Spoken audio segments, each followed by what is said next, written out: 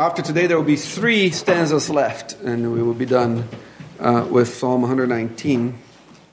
We're on the Kof section of the Psalm, verse 145.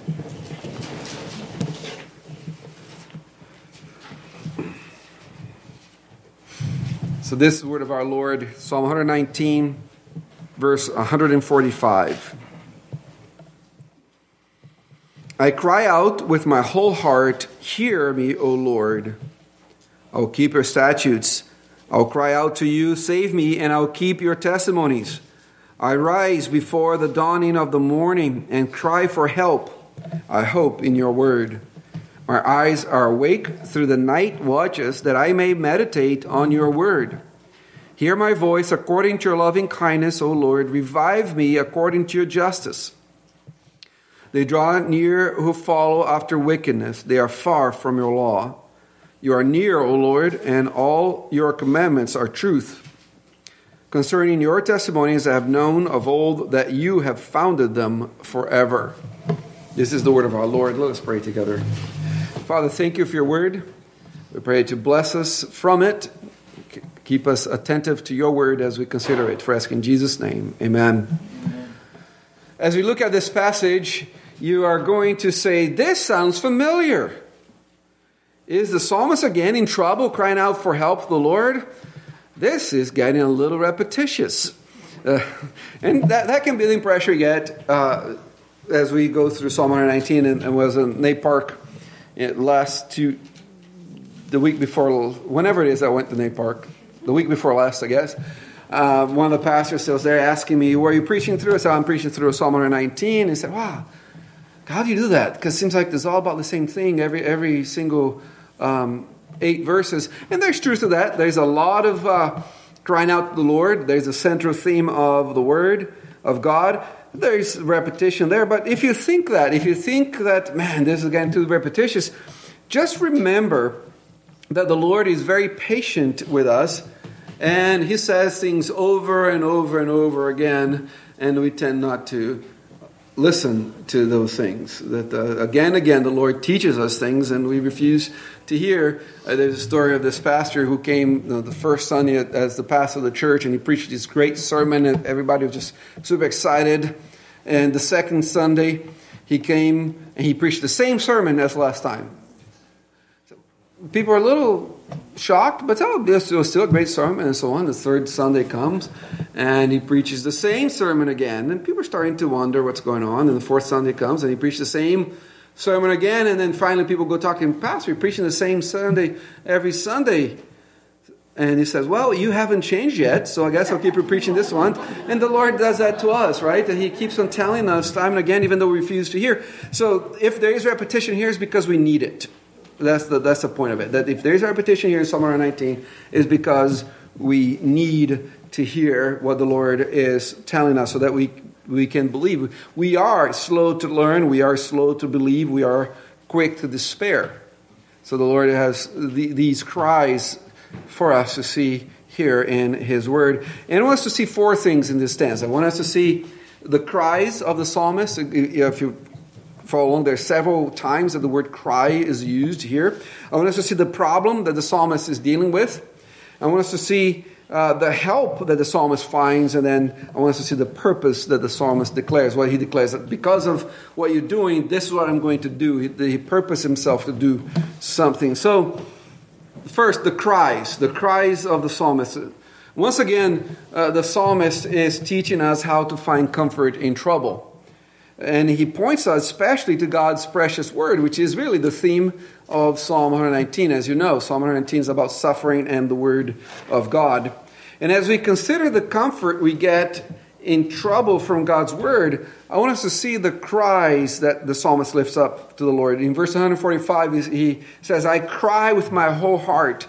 And so in verse 146, it says, I cry out to you. In verse 147, it says, I cry for help. And here, cry is not going boo-hoo. It's actually screaming, bringing your words before God with great desperation and urgency. And that's what we see here. We see in the psalmist's prayers urgency. We see intensity. And this is not a casual prayer that the psalmist is lifting up. He's urgently and desperately calling out for the Lord's help. In verse 146, it says, save me. In 147, he says, help me. He's praying like this because he is in a desperate situation. In verse 150, he says that they are drawing near who follow after wickedness. The enemy is coming close, so he prays to the Lord. So this prayer comes in the form of a cry for help, a call for salvation, a wholehearted cry before the Lord. And so let me ask you this. Are your prayers, are you urgent in times of trouble in your prayers? Are you coming before the Lord crying like this prophet, like the psalmist in your time of trouble? Are you urgent in times of trouble in your prayers? Do you know that even our Lord Jesus himself was urgent in time of trouble in prayer? And he, like the psalmist, lifted up prayers to God with cries and urgent cries. In Hebrews chapter 5 verse 7 says, who, talking about Christ, in the days of his flesh, when he had offered up prayers and supplication with vehement cries and tears, with intense cries and tears. So even our Savior is very intense and very urgent in his prayers in time of prayers. If our Savior, in time of trouble, in time of danger, lift up his voice, not calmly, but with loud cries and tears, and he was heard, how much more do we need to pray in that way? Brothers and sisters, if our Savior did that, how much more should we? Remember William Plummer, I mentioned him this morning, he has a commentary on the Psalms and a commentary on Hebrews, and tends to be the same commentary, just in different books of the Bible. But he says this, in talking about this particular passage, he says this, in supplication we must not only call upon God, but continue to call upon God. We must not only pray, but pray without ceasing. We must not only cry with the voice, but with the holy vehemence of the soul. We must not only pray with the heart, but from the whole heart. Our attitude must be the attitude of Jacob. I will not let you go until you bless me.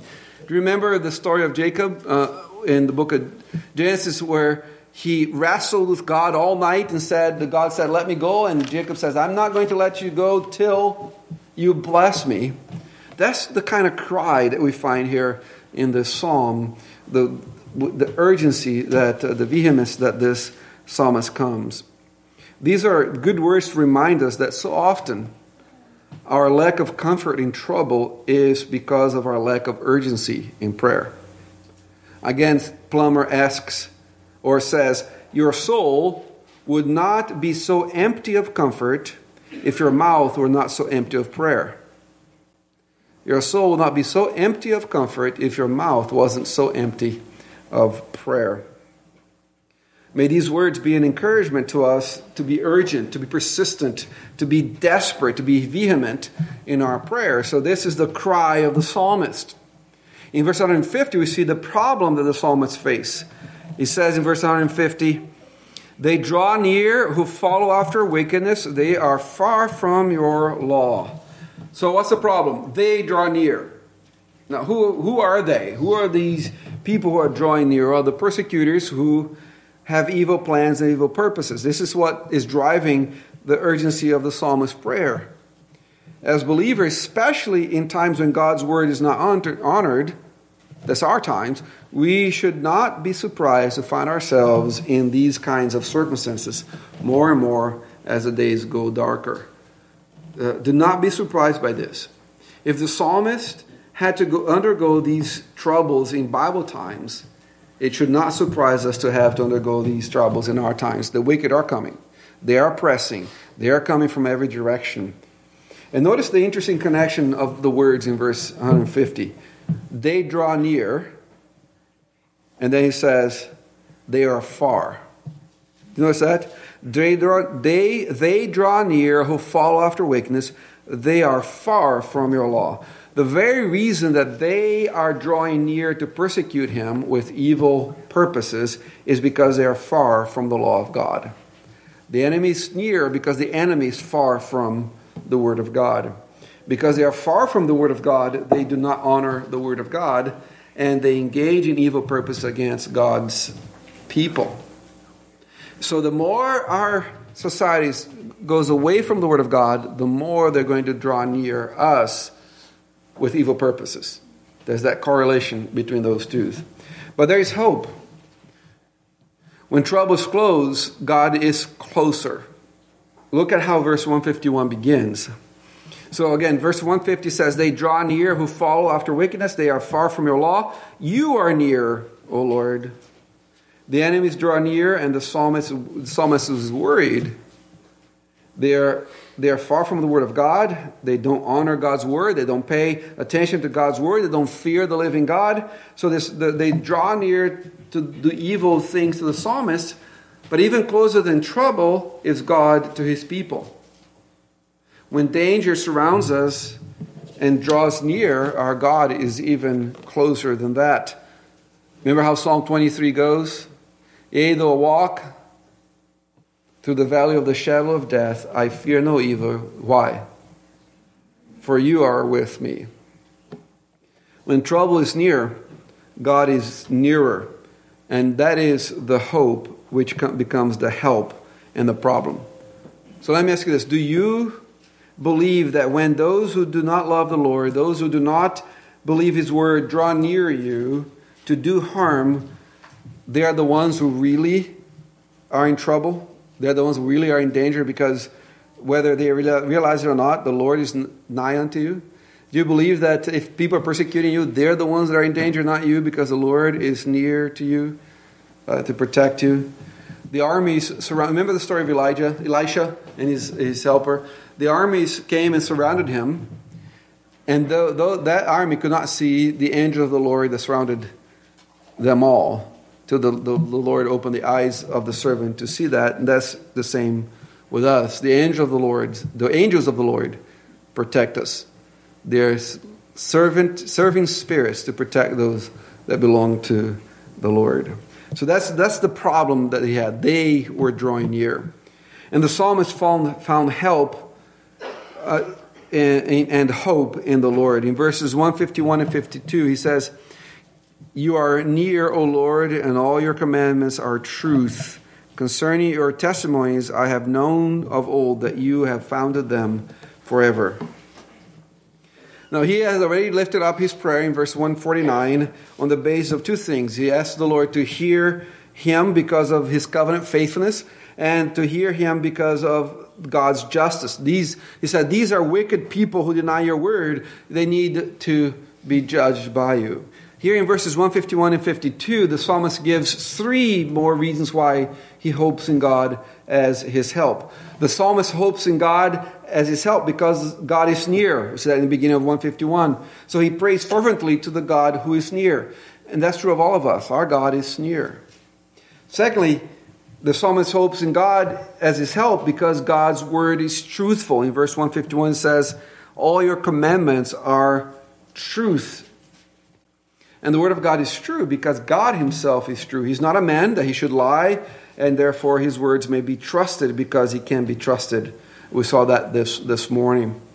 And thirdly, he prays because the psalmist hopes in God as his help because God does not change. In verse 152, he says, concerning your testimonies, I've known of old that you have founded them forever. God's word is unchanging because God is unchanging. Because of that, the psalmist has hope that God is going to help him. And then the purpose of the psalmist. We see in verses 145, 146, and 147 that the psalmist, in gratitude for God's deliverance, declares that he wants to keep God's word and meditate on his promise. In 145, he says, I will keep your statutes. In 146, I will keep your testimonies. 147, I hope in your word. The psalmist is going to devote himself to the study of God's word. And he's going to devote himself to the practice of the word of God. He's going to worship God in word and in deed. He's going to keep the statutes, observe the testimonies, hope in the word, meditate on his promises. Now, God's deliverances of the psalmist fuels his desire to live as a sacrifice of praise. So his purpose is, I'm going to obey your word because you are my help and my hope in time of trouble, As you answer my cry to you, I'm going to purpose to live according to your word. So the psalmist is saying that our response to the Lord's mercy and deliverance in time of trouble must be that we want to live a life as a sacrifice of praise because he has delivered us in time of trouble. And this whole section of the psalm teaches us once again how to find comfort in the midst of danger and how to find hope when we need help. And every believer needs that just about all the time. We all need help. We all need hope just about all the time. So we cry out to the Lord who is near. This section's the words of the psalmist, but it's also our words. We can cry out to the Lord, knowing that he's going to be our help and our hope, purposing to obey him. Let us pray together. Father, thank you for your word, and we pray that you would penetrate deeply into our hearts, that we might live according to it. We pray in Jesus' name. Amen.